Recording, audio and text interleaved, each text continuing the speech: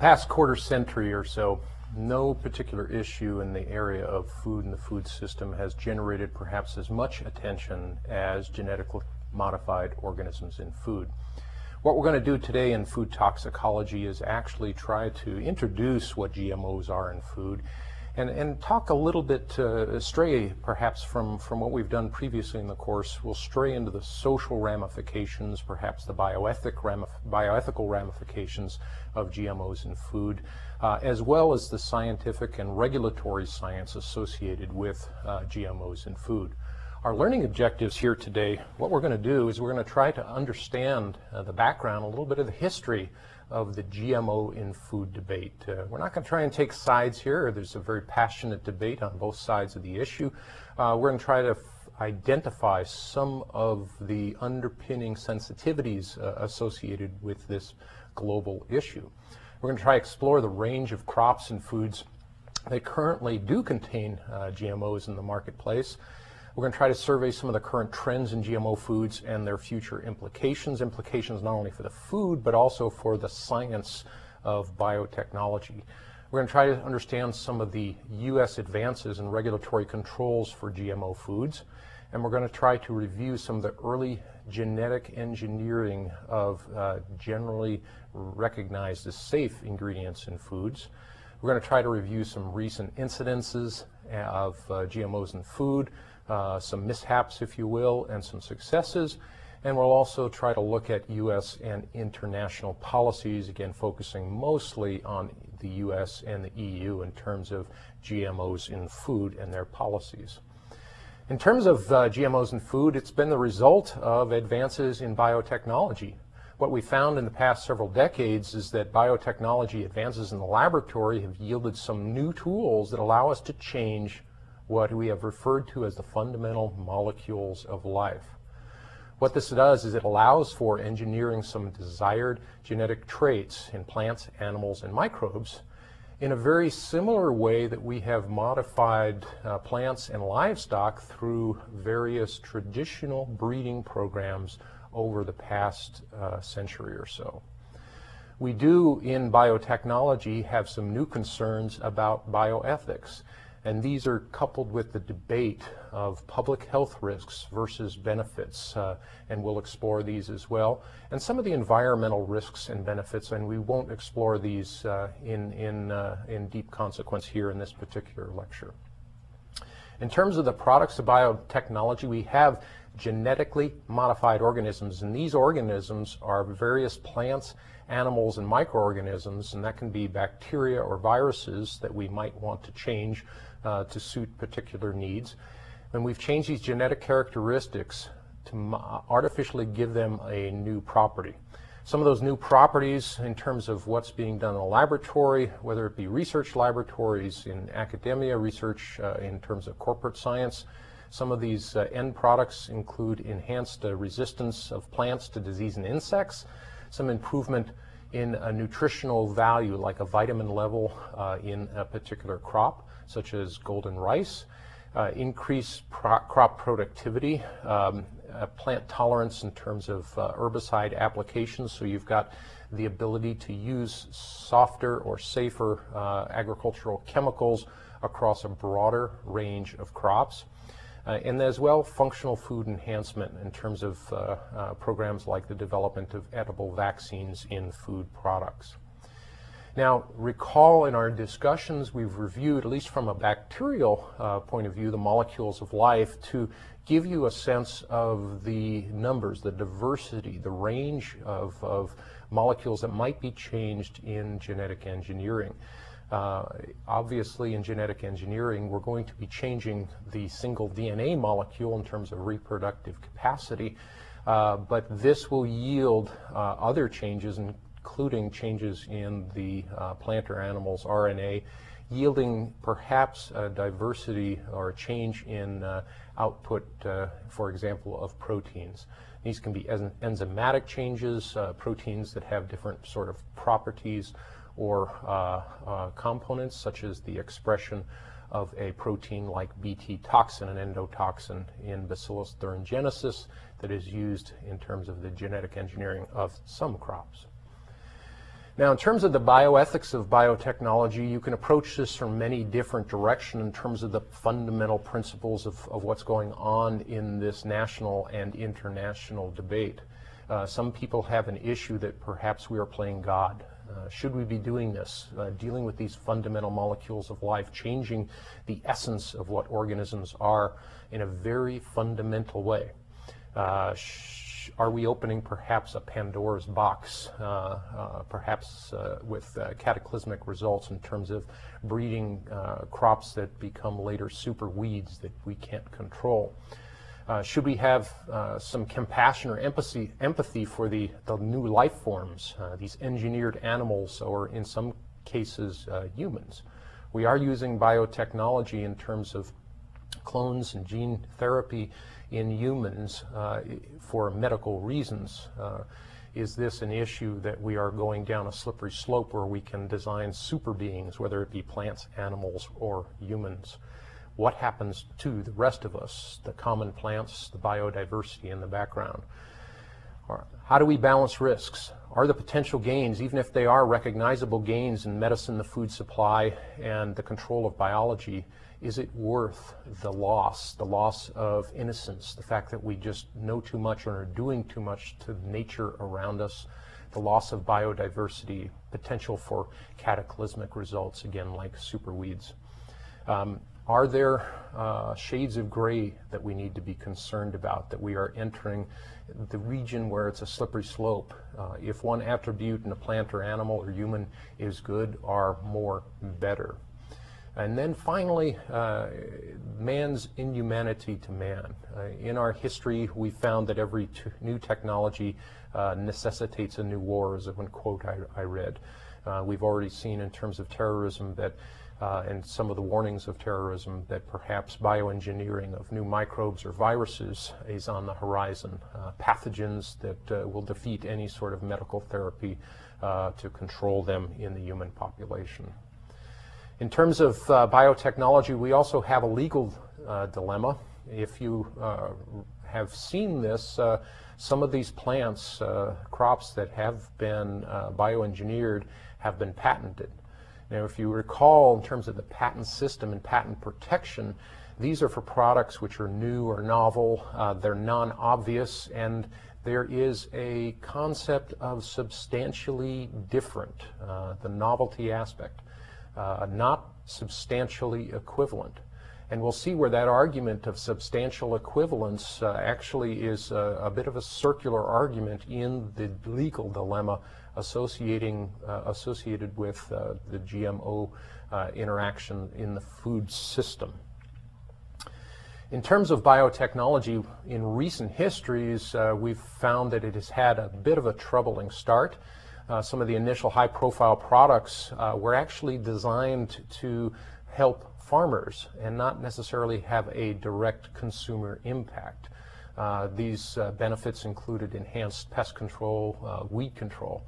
And so in terms of the consumers who are essentially being faced with these food products potentially entering the market system, the question was, what's in it for me? And at that point in time, the general public understanding was perhaps not too very much. It's making things easier for farmers. We've had a tremendous amount of biotechnology inserted into the pharmaceutical arena. For instance, the development of bacterially generated insulin in terms of diabetic therapy. However, general consumers aren't really aware of the interface of biotechnology and medicine in the same way, in the same sensitivity that they are with their daily diet. There is perhaps also a problem in terms of the trust us dictum of research and regulatory authorities, because in several highly publicized incidents, there were some perhaps loss of faith in terms of the public with the scientific and regulatory community. The first of these was the appearance of the Terminator gene generated by Monsanto, a very troubling for many people in terms of bioethics, a troubling development. This particular gene allowed the seeds from the progeny plant of biotechnology to actually be sterile. In other words, a farmer could not use those seeds again. in terms of agriculture, and especially developing country agriculture, the ability to use seeds from one crop to essentially seed or start the crop next year is an important part of historical agriculture. This was giving a corporate control to agriculture, that you would have to go back to the vendor every year and buy new seed. In terms of another high-profile incident, in 2000, there was an observation of Starlink, Bacillus thuringiensis modified corn, that was regulated to be only in animal feed products, and it was found to have entered the human food chain. And we'll discuss this particular incident in detail. Now, about the same time as this was happening in the 80s and 90s and early 2000s, some hazard data started appearing. This was also high profile. Cornell University scientists produced a study that 44% of monarch butterflies grown near with Bt corn pollen had significant lethality. There was also some British reports that GM potatoes inhibit rat growth and damage their immune system. Both of these have been challenged in terms of the scientific arena, the back and forth of appropriateness of this data, but even still, the fact that biotech did have some negative impacts was appearing on the public's plate, so to speak. Now, this was countered by the biotechnology industry, recognizing that, in fact, they had not been sensitive enough to consumers' interests in the quality of their food, that in dealing with things like pest control and some other issues in terms of herbicide resistance, enhanced insect resistance, the development of what is referred to as golden rice, rice that is enhanced with vitamin A, which is deficient in many countries around the globe. This goodwill, and I'll call it a public relations effort as well, in earnest, you have to give these companies credit. They essentially gave the licensing and capability to develop this crop and grow it away to the world's peoples for free. And so this was a response from a major biotech company that, in fact, this is the promise of biotechnology and genetically modified organisms in food. Now, some of the concerns that we have with GMOs in terms of a broad segment of society, there are questions about food safety, there's questions about control of food supply. If we have a company that is doing things like terminator genes, what's their real approach in terms of controlling the food supply? Are we going to have our food totally vertically integrated in the hands of 1, 2, or 3 companies, international global companies? In terms of environmental impacts, are we going to develop these super monocultures, only one type of corn, only one type of soybeans, and lose the biodiversity that has helped us in terms of controlling against emerging pests, emerging illnesses or plant diseases, for example? Is there a biodiversity risk via interbreeding? That once this gene has entered the genomic trait of a species, is there going to be interbreeding across species that will allow for essentially a contamination, a genetic contamination, and loss of perhaps wild types out in the natural world? Are there going to be non-target impacts? For example, with Bt toxin, will beneficial insects also be impacted, such as the monarch butterfly? And then there's also the nightmare scenarios, gene hopping, transgenic monsters, all of the things perhaps a little bit more of fancy, but in terms of appropriate risk assessment, people have been concerned about this. For example, the development of herbicide-resistant genes for the brassica plant species was actually discarded early on because there are many weeds in the brassica family, and the idea that although you might develop this for a crop, we might get some gene hopping, and that herbicide resistance would be a disaster in terms of controlling weeds out there in agricultural environments. There's also, from a public perspective, a fear of the unknown. What is biotechnology? How does it happen? From a public perspective, this is relatively high science. It's hard perhaps to translate what scientists are doing, what the controls are that are in place.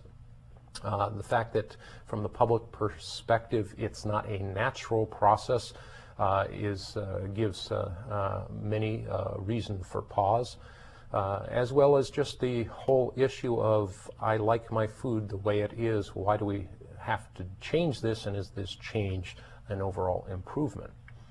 In terms of some of the promises of GMOs, there are many. The more abundant and healthy food in terms of enhanced nutrient capability, less dependence on chemical pesticides if in fact you engineer the natural chemical defenses of a plant better or differently. Decreased production risk to farmers in terms of damage from pests and disease, therefore higher yields, greater food for a world that perhaps doesn't have sufficient food resources. Again, the other environmental positive is more agricultural yield per land mass to feed this growing hungry world.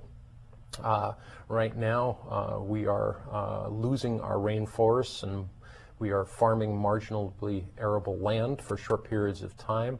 We have issues of encroachment of desert sands in many parts of the world, including China, because of agricultural misuse of lands. We find that in terms of GMO, genetically modified changes in plants, we can be more precise than traditional breeding in terms of breeding in or changing the plant organism to have desirable characteristics without introducing non-desirable characteristics, like enhancing the natural toxins that occur in the particular plant that may arise from traditional breeding. And then the idea of the efficient production of life-saving medicines. Again, insulin is perhaps the greatest example of this. Now, in terms of the GMO debate, many issues have surfaced. How are we going to test these new products for their food safety? We've learned throughout the course here in food toxicology that the interaction of humans and their food system can actually bring on foodborne disease from chemical changes. Sometimes these are allergies. If a patent is for novel products and a GMO food developer is essentially claiming substantial equivalence, that this potato is the same as an old style bred potato, what does that mean? Because in fact it is perhaps genetically not equivalent, but in terms of the overall properties of the potato, it is substantially equivalent. Another area of GMO debate is coexistence with traditional crops. If we have cross-pollination, are we going to limit ourselves in terms of growers and the consuming public that have, if nothing else, a preference for non-GMO foods or for different varieties of foods? Do people that have this preference or concern, or in fact in some cases abhorrence of genetically modified organisms, are they losing choice in terms of their food on their table? There is a potential for environmental impact. What the range of that potential is open to debate. There are economic impacts in terms of who controls the food system and how much food is going to cost. Scientific information and misinformation in terms of what scientists have perhaps said in the past and what regulators have said in the past in terms of assuring, for instance, the security of genetically modified organisms that are for just feed purposes. There are issues in terms of international, especially in terms of labeling, whether or not a label has to appear on a food product indicating that one of the components of that food product is genetically modified. And there are issues here in the United States and in international trade. With labeling comes traceability. Can you in fact trace a particular genetically modified organism throughout all of the different segments of the marketing and distribution system from farm to table, whether or not you can actually trace these particular products? There are issues as well in international and transboundary trade in terms of economic unions like the European Economic Union, and global trade in terms of what is allowed and what is not allowed on a country-by-country basis. And there is an issue, too, about patenting a life form. Now, in terms of GMOs, we have several risk and risk perception challenges as we identify all of the information and misinformation that might be out there in the public arena. It has a lot to do with understanding risk and our personal acceptance and control of risk. One of the things we always talk about in toxicology is the risk assessment or safety assessment process. On a personal basis, risks that we take individually, and things like smoking or extreme sports, junk food eating, or something like riding a motorcycle, are substantially different from risks that I have limited or no control over. For example, sometimes food safety or water quality or air quality issues. I can't necessarily change the quality of the air I breathe when I am a resident of Los Angeles. It's hard to rationalize these two different types of risks and our sensitivity to those risks. It's a troublesome incident when someone appears to be profiting from increasing my personal risk. So if there is a corporate influence about this, we don't think of the makers of parachutes as necessarily profiting from our risk-taking behavior, or motorcycles, yet other manufacturers that we have less control over, less choice, seem to have unacceptable control and therefore potential for profit on increasing our risk. There is the conundrum of first world versus second and third world approaches to issues such as risk. If your life and livelihood is at risk at a high level on a daily basis, far more the third world or developing nation concern than, for instance, the first world concern. If you are worried about getting enough calories, period, in your daily diet due to nutritional deficiency, famine, the issue of trace genetically modified organisms in there is sometimes brought way out of context.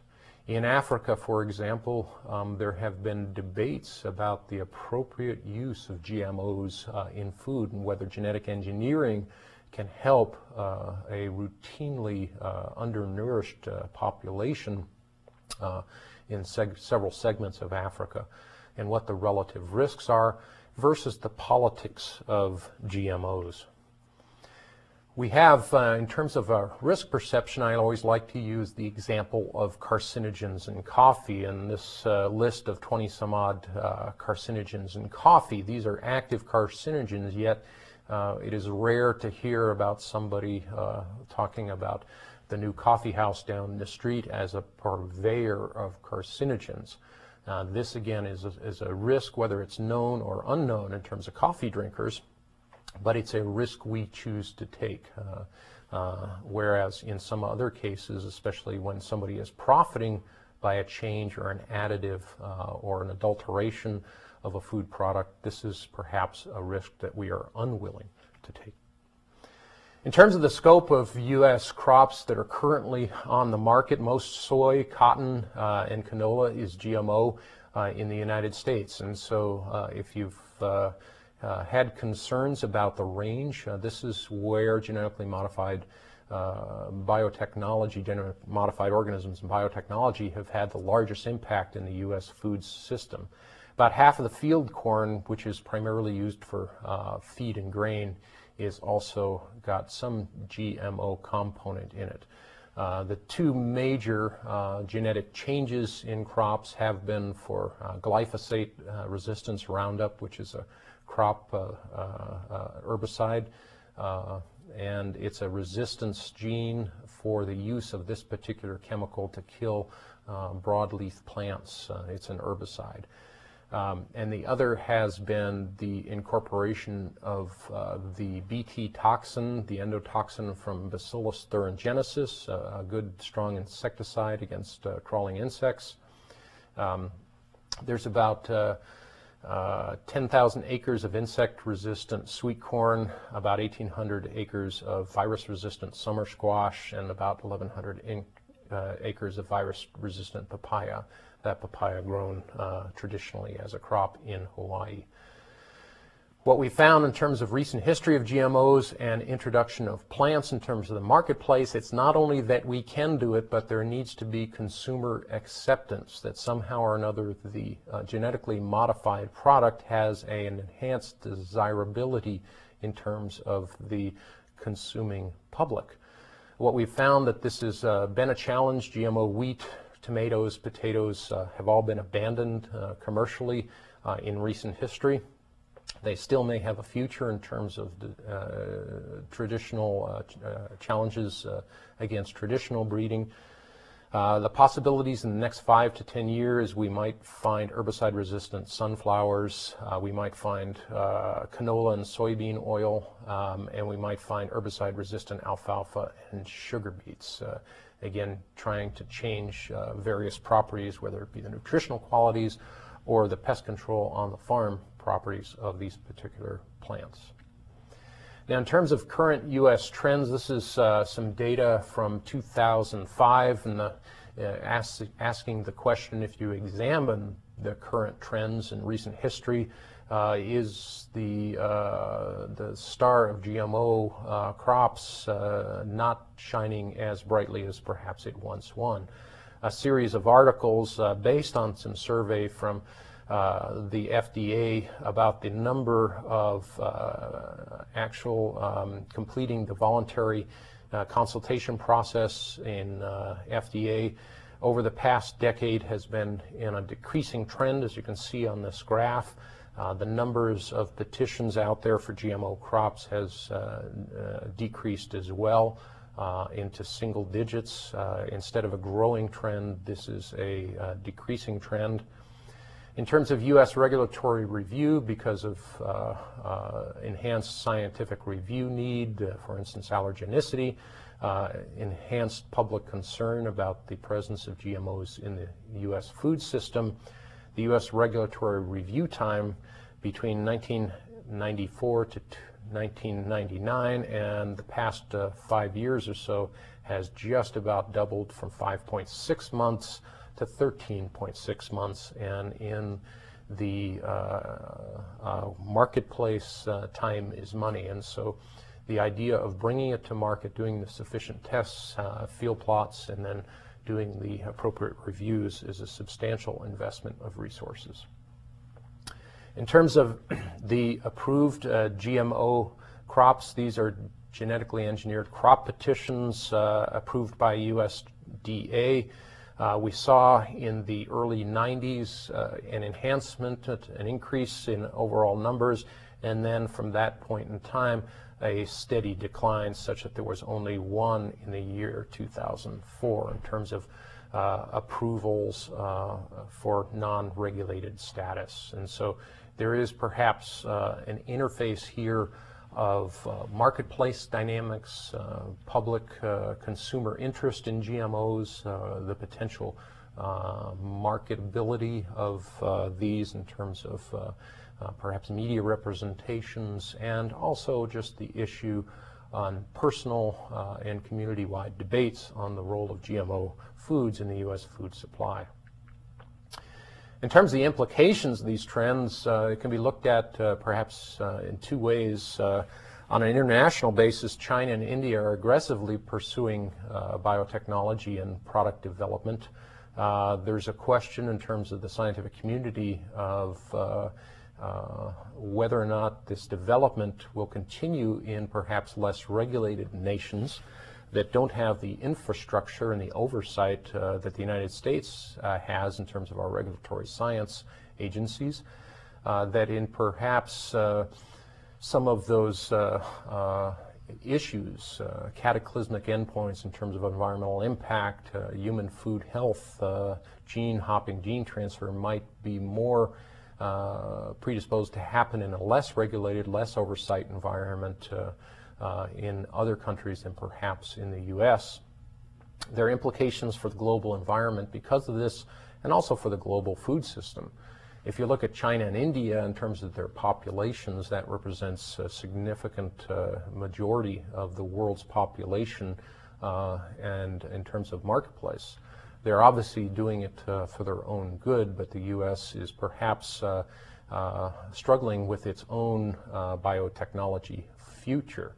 One of the implications is perhaps we are losing our grasp on food security if in fact disease tolerance, herbicide resistance, pest resistance is enhanced in other parts of the country, of the world, and their food supply, but perhaps not ours. In terms of our own advances and controls on the interface between biotechnology and the U.S. food system, in the early years, 1975 to 1985, there was a healthy caution for recombinant DNA research. I recall the big binders of guidance and permissions and approvals if you were doing recombinant DNA research in the academic arena. A very thorough review system, huge controls in terms of not letting these transformed genes escape from the laboratory. Many of these policies and practices are still in play today. The public debate did influence policy, and it did enhance the regulatory concerns for GMOs and GMO release into the environment. Most of the concerns for some of the end products of biotechnology, the changes in food, were actually covered in U.S. food safety and environmental laws. The FFDCA, the food additive amendments, cautions against adulterated food. We did, even though this was a modern technology, we had in the amendments to the FFDCA in 1958 had the broad language that empowered regulatory action on genetically modified organisms in food. There was still the issue and debate in terms of U.S. patent law and in Congress about patenting new life forms, and this debate is ongoing. Now, in terms of the FDCA, the Food, Drug, and Cosmetic Act, it has the primary legislative authority for GMOs in food. In 402A1, we have the food adulteration statement that a food is adulterated if it contains any poisonous or deleterious substance which may render the food injurious to health. It relates to unapproved substances that are added unintentionally or intentionally by man. And so this segment of the FFDCA actually has been brought to bear in traditional breeding end products, where in fact the product might have an enhanced toxin. We'll explore one case that we referred to once before in this course about enhancing natural product toxicity, such as solanine toxin in new breeds of potatoes. Now, in terms of the Food, Drug, and Cosmetic Act, 402A1, we do regulate these poisonous or deleterious substances in addition to food adulterants. We look at pathogens, chemicals such as lead and mercury, chemicals such as organic chemicals such as PCBs, or radionuclides.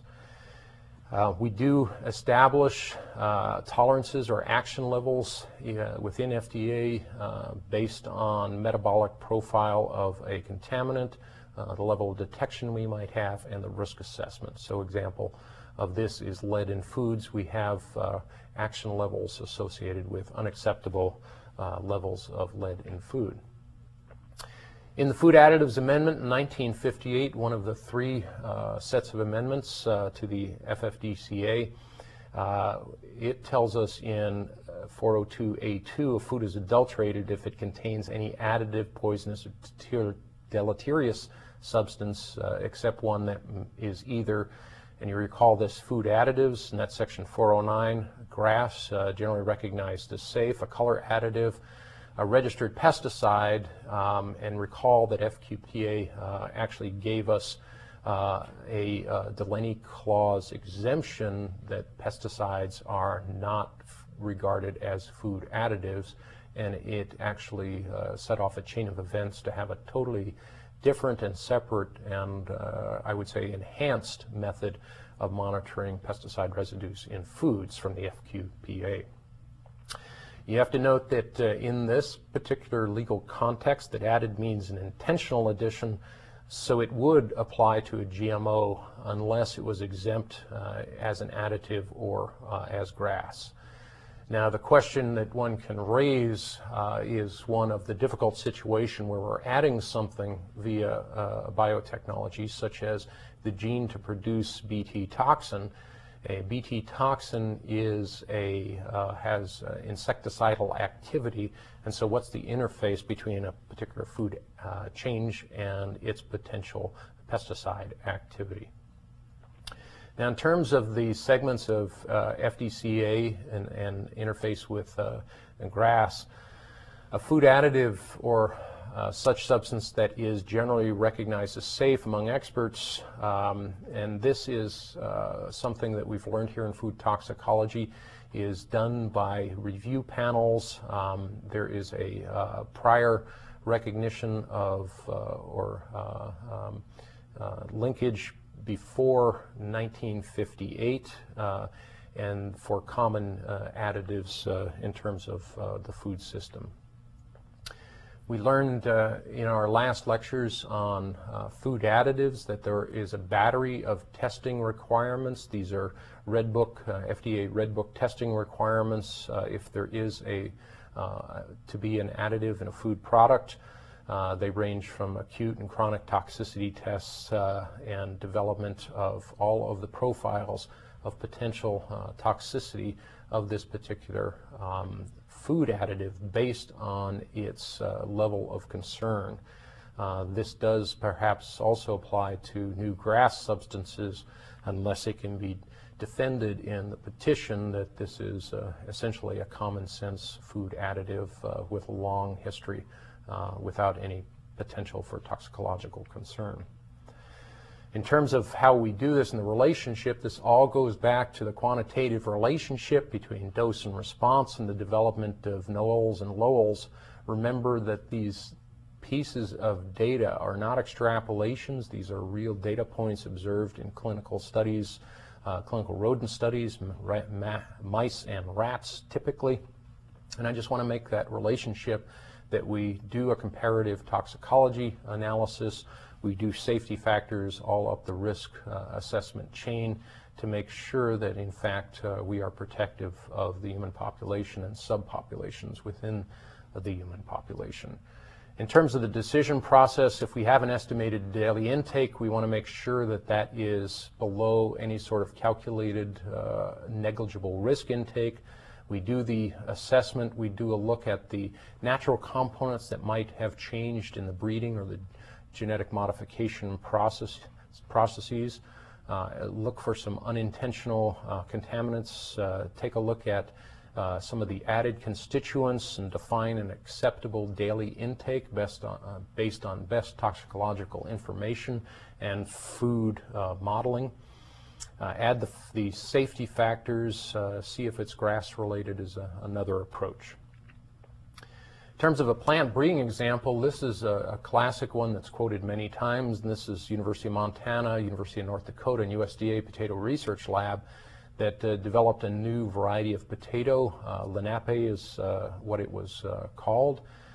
It was for potato chips. It was submitted to the FDA for approval, but it was found that the breeding, although there were many enhanced qualities in terms of starches and ability to cook for potato chips, they found that the breed had also increased the solanine level, and again this is traditional breeding, so it was withdrawn from introduction.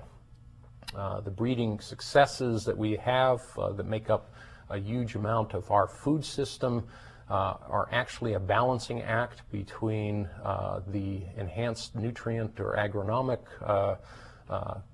characteristics of the plant versus the natural toxicant levels that might also coexist, these secondary compounds. There's an article here that's quoted at the bottom of this slide, The Growing of Grass, essentially talking about the history of plant breeding in the human food system. Now, what are the regulatory issues associated with GMO in foods? We have to open up the question of what category of food ingredients do GMO food-based varieties fit into? Do we characterize these as food additives? Are these adulterated foods, or are they recognized as safe? If we are going to have GMO foods in the food system, what are the safety criteria, the testing that we have? What are the formal protocols that need to be submitted as each petition is forwarded through the regulatory approval process? What is the concept of substantial equivalence, and how does it relate not only to the patenting of this new life form, but also to the use of this in the human food system? Another issue is, what role does the precautionary principle play? The precautionary principle, in essence, tells us that if we don't know enough, we probably shouldn't be doing it. And this has a lot to do with things like life cycle assessment, trying to model all of the potential life cycle risks of a particular scientific development. In terms of FDA policy, and this is May 29th, 1992, Code of Federal Regulations, the safety of foods derived from new plant varieties. This is the operative policy. Genetic transferred material in foods may be subject to either food additive or GRAS process. The actual DNA itself is not a concern. DNA is readily digested in the gut. But in terms of an operative policy, in terms of whether or not it's going to be regarded as a food additive or GRAS, the trigger level for toxicants is an increase greater than 10% or a decrease in nutrients of greater than 10%. The question needs to be addressed in the petition: is there a potential allergen? And we talked about proteins and how proteins can perhaps make for allergic responses. For example, if you are working with a crop and you are working perhaps with peanut genes, there is a potential for cross transfer of some particular allergen, or the development of an allergen that has cross-reactivity across some of the receptors in an allergic individual. This particular policy is the current working policy. There are about 50 products that have been evaluated, and U.S. District Court has upheld this policy in September 2000 ruling. The basis of the current FDA policy discusses that animal feeding studies are quite problematic. Typically, when we do animal feeding studies, we do maximum tolerated dose approaches. We try to induce disease, whether it be cancer or other sorts of negative endpoints. This is particularly difficult to do in a natural food product where the substantial equivalence suggests that the changes are significantly less than 1% of the total chemical makeup of the plant material. And so feeding this particular very low dose material in an animal study, a short-term animal study, is going to be problematic because no matter what, you're probably not going to get an outcome. In the same way that if you low-dosed traditional toxicants in rodent studies at these very low doses, you would probably not see an effect. You would be below the lowest observed, no observed limits in terms of dose response. We also find that we do need some enhanced multidisciplinary assessment based on the genomic traits. People that are experts in the potato or rice genome and the agronomic aspects of various varieties can actually be very useful in identifying any sort of concerns for different vectors of change that might arise from genetic modification. They can also tell us about the agronomic and quality analysis in terms of comparison. The allergy potential can be analyzed in terms of standard allergen analysis, and we can also obviously analyze the toxicants and nutrients that might change in the base agricultural commodity.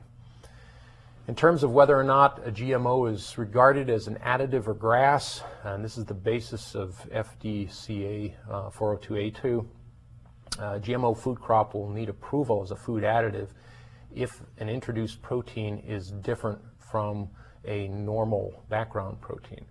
So otherwise it would be considered as GRAS. An example of this, for instance, is the introduction of a fish protein into a potato for enhanced freeze tolerance in terms of growing conditions. This would be regarded as a food additive rather than a GRAS petition. In terms of the food safety threats associated with GMOs, there are obviously some concerns about crossing transgenic species, such as the fish antifreeze protein, Brazil nut proteins with soybean for enhanced methionine quality. There's a different set of concerns in transgenics than just adjusting the biochemical machinery. For example, enhancing a gene so that a particular vitamin output in a plant is enhanced, a particular background nutritional quality. Some of the major concerns associated with GMOs in the food have to do with allergenicity, development of allergens or potential allergens as some of the byproducts of GMO transfer. Some of these have to do with the proteins that might be significantly large, about 10 to 70 kilodalton size range. Proteins that are resistant to digestion are flags, as are proteins that are stable to heat processing. And when we find that the protein that is being expressed is similar in amino acid homology to various allergen binding sites, again, that's a flag for potential concern in terms of allergic response in the consuming public. These are some of the aspects of food allergy that we reviewed in a prior lecture. In terms of the regulatory or political point of view on biotech and GMO food products, the Office of Science and Technology Policy 1994, this is an executive office, suggests that we should use risk-based scientific approach rather than focusing on the crop development process. The idea being use a traditional approach to any food crop breeding development in terms of assessing its risk, enhancing nutrients, enhancing potential food toxicants, rather than just classifying these as biotech. So the idea, or at least the approach in this policy, was that GMO crops should be treated like all food development classical breeding examples. Now, in terms of how GMOs entered our food system, one of the first instances of GRAS ingredients in food was chymosin recombinant technology. What we essentially did, what researchers did, was to insert the gene for calf rennet into E. coli. It is now used in about 80% of the world's cheese making, and so this has had a significant impact. What we've done here actually is kind of a debatable sort of thing in terms of dietary preferences, perhaps for vegetarians or vegans, vegetarians especially, that don't like to eat meat products. Calf rennet is a meat byproduct. And so this actually makes this cheese product more vegetarian, perhaps not vegan. This particular enzyme was deemed to be GRAS under Code of Federal Regulations 184/1685, and in very similar circumstances to the various yeast, mold, or microbes that are already used in food development, food production. This particular molecule had the same protein structure, so it had a chemical equivalence. The impurities associated with the process were mostly removed. The organism, the E. coli bacteria strain that was used in the production, was destroyed in processing, and there was an antibiotic-resistant marker that it was also destroyed in processing. And so this was essentially a cheese enzyme that was made by a totally different process. Another early genetic engineering GRAS experience was with an insoluble glucose isomerase, and this is an enzyme used to make fructose from glucose. This was GRAS approval under CFR 184-1372 in August 1996. What essentially we have here is that this particular enzyme was bound on a reactor bead surface. It doesn't go into the food. The food or the raw materials pass in front of this enzyme, this bound enzyme, and does its conversion. It is a food processing aid. The first controversy developed when Monsanto introduced recombinant bovine somatotropin, or bovine growth hormone. And here, this was a growth hormone or milk production hormone to enhance production in dairy and cattle. This was neither GRAS, and it was not either a food additive. It was an approved new animal drug that was genetically manufactured. We then saw in the early 90s the development of the Flavor Savor tomato from Calgene out of some research developed at the University of California at Davis.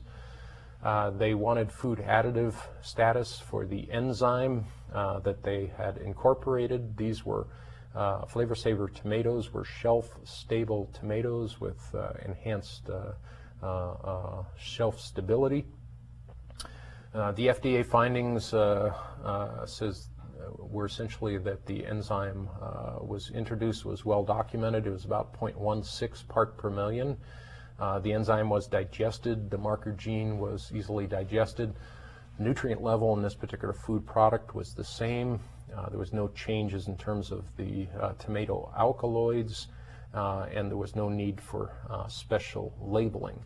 What we did find in Flavor Savor, and it impacted the future of Calgene, was that perhaps the market was not really ready. I remember seeing these on the market shelf. There was a curiosity, what does it taste like? This is essentially a new beast in terms of the marketplace, in terms of consumers having direct access to a genetically modified food. I think in terms of my own observations, and in fact I was in Davis, California at this time, was that the market greeted Flavor Savor with a yawn. They addressed a concern that was perhaps not significant enough in the marketplace to make a marketplace impact to get a return on their research investment. Some early FDA approvals also included a squash, disease-resistant squash in 1994, insect-resistant potato in 1995, herbicide-resistant soybeans, these are with us today in terms of commercial production, and BT corn in 1997 for corn borer resistance. This is still with us today.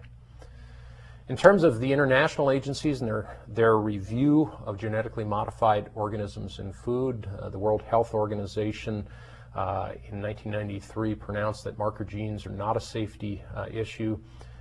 They represent 1/250,000th of the DNA consumed in our normal diet. We digest DNA sufficiently in our gut. What they found was that the safety aspects of GMO food of plant origin was essentially not a great concern. in terms of overall public health. In terms of some of the pronouncements of scientists and the scientific community, there was an article in Nature Biotechnology that appeared in the year 2000 that the safety and labeling standards for foods, food ingredients, and fresh feeds should be applied regardless of the techniques used in their production and manufacture, essentially paralleling the 1994 Office of Science and Technology Policy out of the Executive Office. They go on to say that genetic engineering may actually be safer and more precise than conventional breeding in terms of controlling the overall end product and having substantial defining results and not necessarily leaving things to the less precise conventional breeding. They suggest that foods should be assessed on the basis of substantial equivalence. There's that term again. With labeling required only for GM foods that significantly differ in composition or nutritional value from their conventional counterparts. It identifies that labeling of GMO foods in the United States is a major issue. Now, what is this substantial equivalence principle that we hear about in terms of the GMO debate? This term is not in any formal FDA document. Again, it goes to include a reduction of less than 10% in key nutrients, an increase by less than 10% in a natural non-added background toxicants, the naturally occurring, typically plant toxins, that the new proteins are well characterized and they do appear in other foods. So this is not a new chemical that is not in the food system. The source of the gene is well characterized, that the need for feeding trials, because of what feeding trials actually show us, is questionable.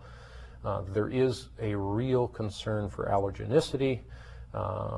This is a lot in terms of, there is a protocol in terms of developing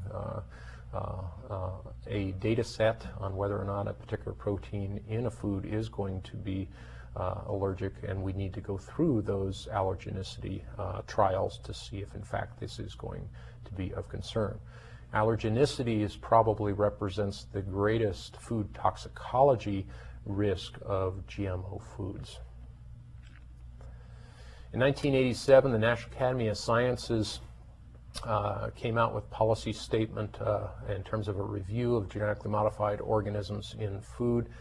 The key issues that they identified, that there is no evidence in current biotechnology application to foods of a unique hazard, especially when compared against conventional breeding. The risks are similar to the introduction of unmodified organisms or those modified by conventional methods. In terms of how we do identify, for instance, food products that have been modified but are only allowed by regulation in, for instance, food animal products and not in the human, the direct human food chain. The problem associated with this is that corn is sometimes corn in terms of the production cycle of farm to plate. And in terms of the transport industry, farm trucks and silos, train cars, barges, boats, train cars, and trucks that are handling one commodity one day can handle another commodity the next day. And so this yields a very large potential for contamination if in fact you were looking for purity of non-GMO food types. There are also analytical challenge in terms of evaluating the percent GMO. Do we do this on the farm, at a commercial silo, at a processor? Is there a potential for mixing and transport? Bulk commodities are quite often warehoused together. Do we need separate commodity warehousing for GMO foods in terms of controlling their entrance and potential impact in the human food system? There's also the cost of the testing. The food system, food production system is a small margin industry. There's not a whole lot of farmers that are getting rich these days in farming. There's a time issue in terms of turnaround of tests. These are perishable goods. It's the same reason why perhaps we have very limited, on a statistical basis, pesticide monitoring, and we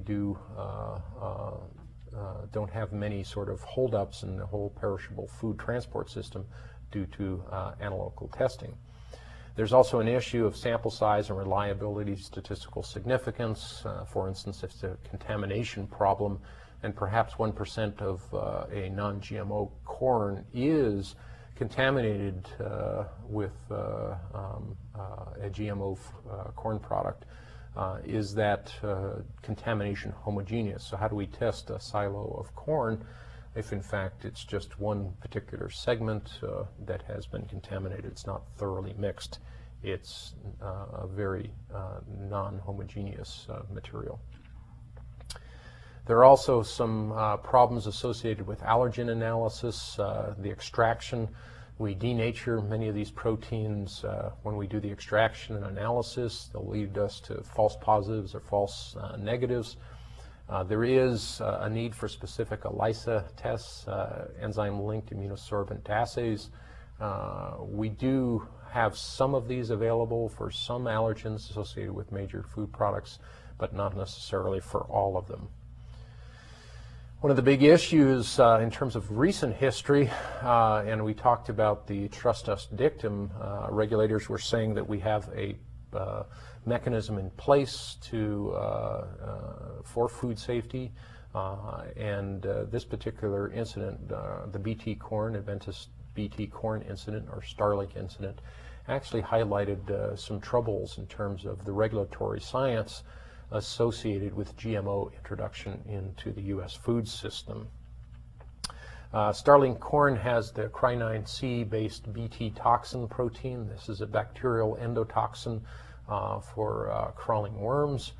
It actually had its approval in Federal Regulation 28258, Bacillus thuringiensis subspecies tollworthy Cry9-6 protein, and the genetic material necessary for its production in corn, exemption from the requirement of a tolerance. And so this gave the regulatory approval for this particular genetically modified organism in food.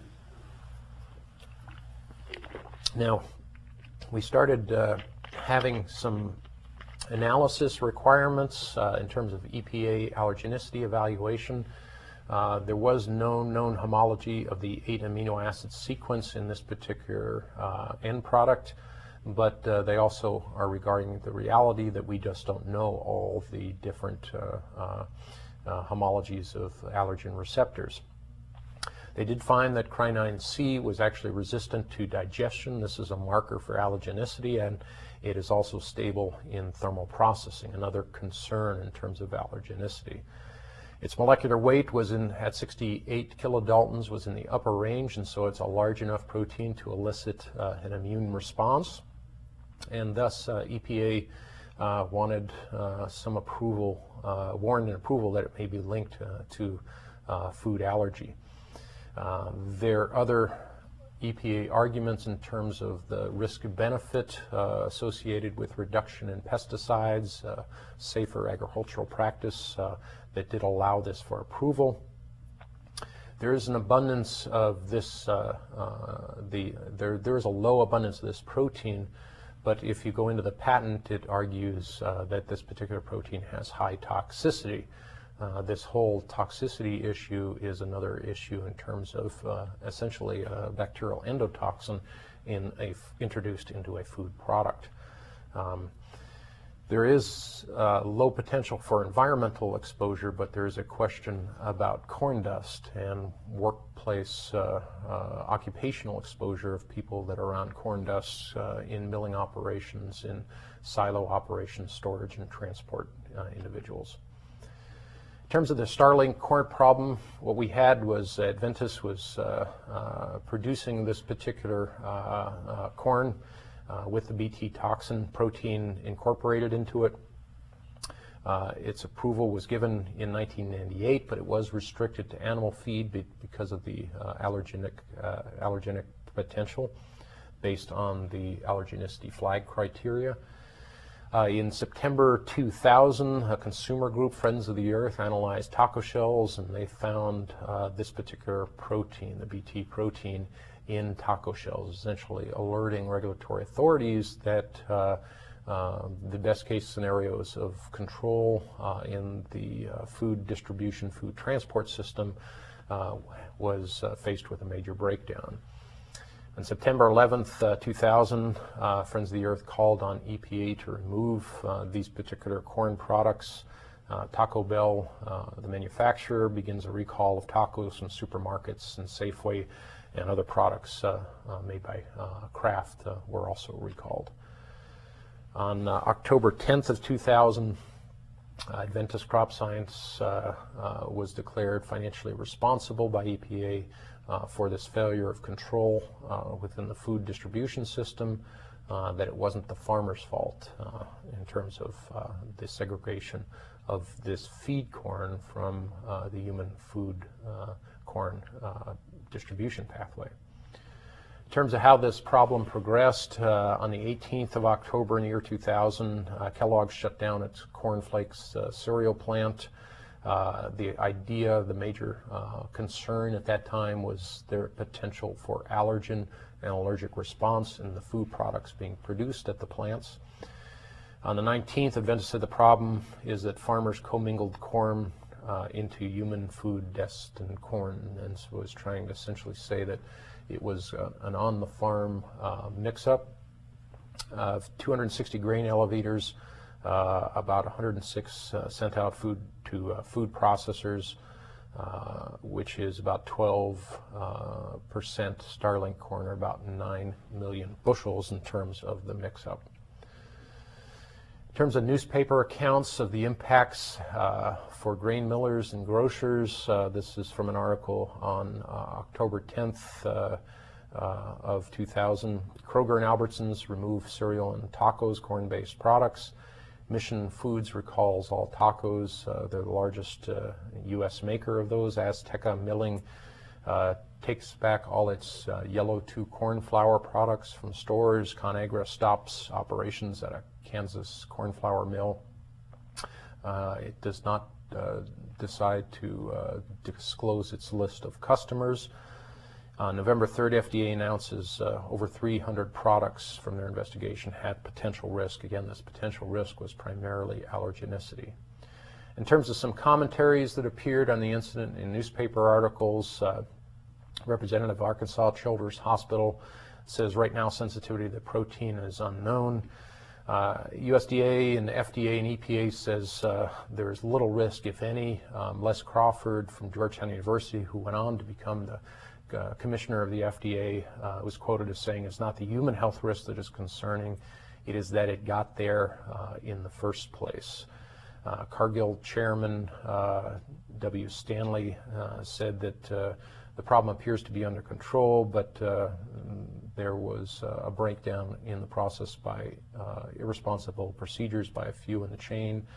There's a process of protocols to be followed. Unfortunately, people didn't handle things correctly. In terms of the relative risk assessment, scientists did testify to EPA about the particular risks associated with this incident and follow-up analysis. You'd probably need repeated long-term exposure. Remember that we need a sensitization followed by a secondary exposure at least to develop a food allergy. Cry9C accounts for about 0.13% of the corn grain, and in terms of scientific analysis, most allergens make up to 1 to 40% of the food. So it's a clear sort of dose response in terms of food allergy. This clearly, the quote is, would not produce protein levels of any health concern. So there was a diminishment of potential risk due to the involvement of this particular protein in the human food chain. Now moving on in terms of international and transboundary analysis and management of genetically modified organisms, the UN Secretariat of the Convention on Biological Diversity published the Cartagena Protocol in the year 2000. The major issues identified in that relative to genetically modified organisms and food production were the adequacy of biosafety procedures.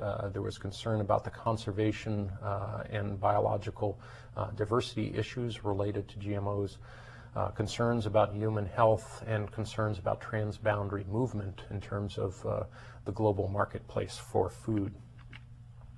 We find that in terms of international management of food additives, that there is an interaction between GMOs and the Codex Alimentarius. Again, this is the World Health Organization food standards. The specific documents in terms of management statements are Principles for the Risk Analysis of Foods Derived from Modern Biotechnology, published in 2003. The Guideline for the Conduct of Food Safety Assessment of Foods Derived from Recombinant DNA Plants, and that was published in 2003. And then also the Guideline for the Conduct of Food Safety Assessment of Foods Produced Using Recombinant DNA Microorganisms, and that also was published in 2003. Now, in terms of how we can explore the impacts of GMOs in another part of the world, what we're going to do next is talk about the European experience and this current kind of state of policy associated with genetically modified organisms in food for Europe. In terms of the past decade or so in Europe, this has been a harsh time for agriculture. If you recall, the BSE, bovine spongiform encephalopathy, or mad cow disease incident in the UK, there was kind of the ministry agencies of agriculture in the UK essentially tried to calm the situation down, but it did end up with 80 people dead from this particular disease. In 1999, there was a dioxin contamination in Belgium. We're going to talk about that here in food toxicology in our dioxin and related compounds lecture later this semester.